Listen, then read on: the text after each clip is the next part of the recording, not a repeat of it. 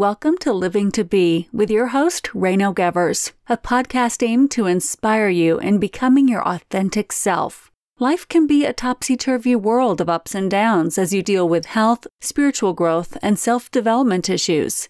But from the day you were born, you are meant to become who you really are and to live your destiny.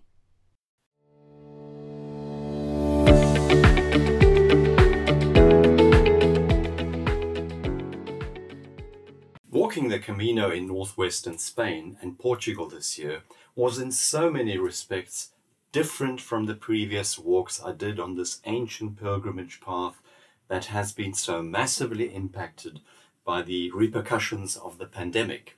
First and foremost, the Camino has lost nothing of its magic that has become, for hundreds of thousands of modern-day pilgrims, a path of introspection, healing, and transformation. About half as many people arrive at the destination in Santiago compared to normal years.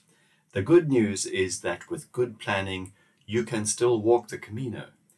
We walked from Porto in Portugal to Santiago, alternating between the coastal and central routes, but booking our accommodation 2 to 3 days in advance, as most pilgrims' hostels are still closed and will possibly only reopen next year. Unless you are walking the less popular routes, cheap accommodation is very limited for pilgrims with a low budget.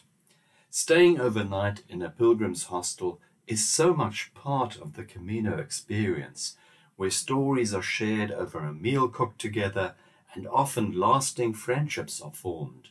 Although a little more expensive than the municipal albergues, some of the better private albergues are a definite must.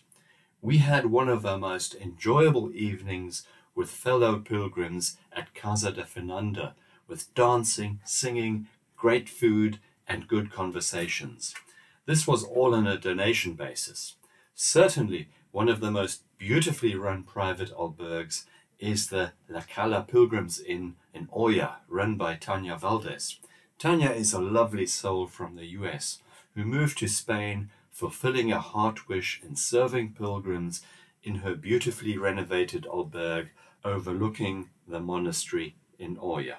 Having had to break off last year's walk on the Via Francigena in Italy because of another lockdown, walking the Camino Portugues was the first longer walk since 2019. It was at times a chilly experience, walking through the small villages where public notice boards bear portraits of locals who have died from COVID and bypassing dozens of closed pilgrims' hostels, restaurants and courier shops. Families in the local villages along the Camino route have for centuries earned their income from passing pilgrims, and obviously many small businesses have not survived the pandemic.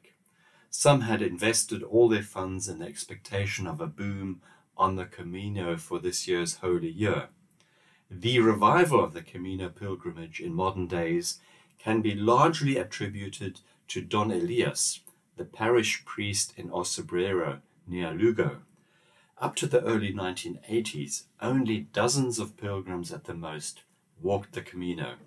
But Don Elias had a dream that one day tens of thousands of pilgrims would again be walking the Camino like in the Middle Ages.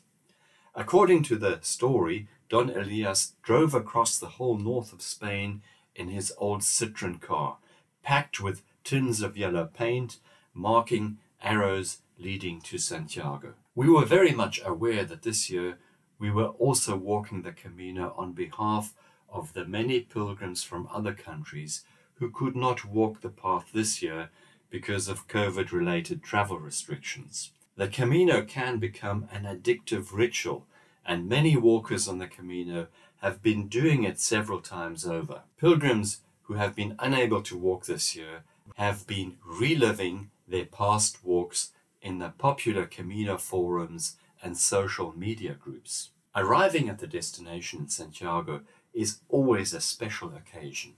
The cathedral can be seen in all its glory, with most of exterior scaffolding removed after years of painstaking renovation work.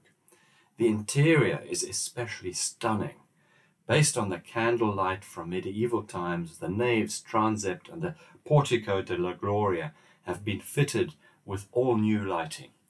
Social distancing still applies and the number of visitors are limited.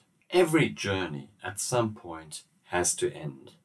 You return home, but you will not be the same person after a deep walk pilgrimage. A pilgrimage on the Camino takes months to digest. The real transformation actually begins at home. Life takes on a different meaning when you are in a different rhythm and feel connected to your higher self. As Marcel Proust is quoted as saying, "My destination is no longer a place, rather a new way of seeing."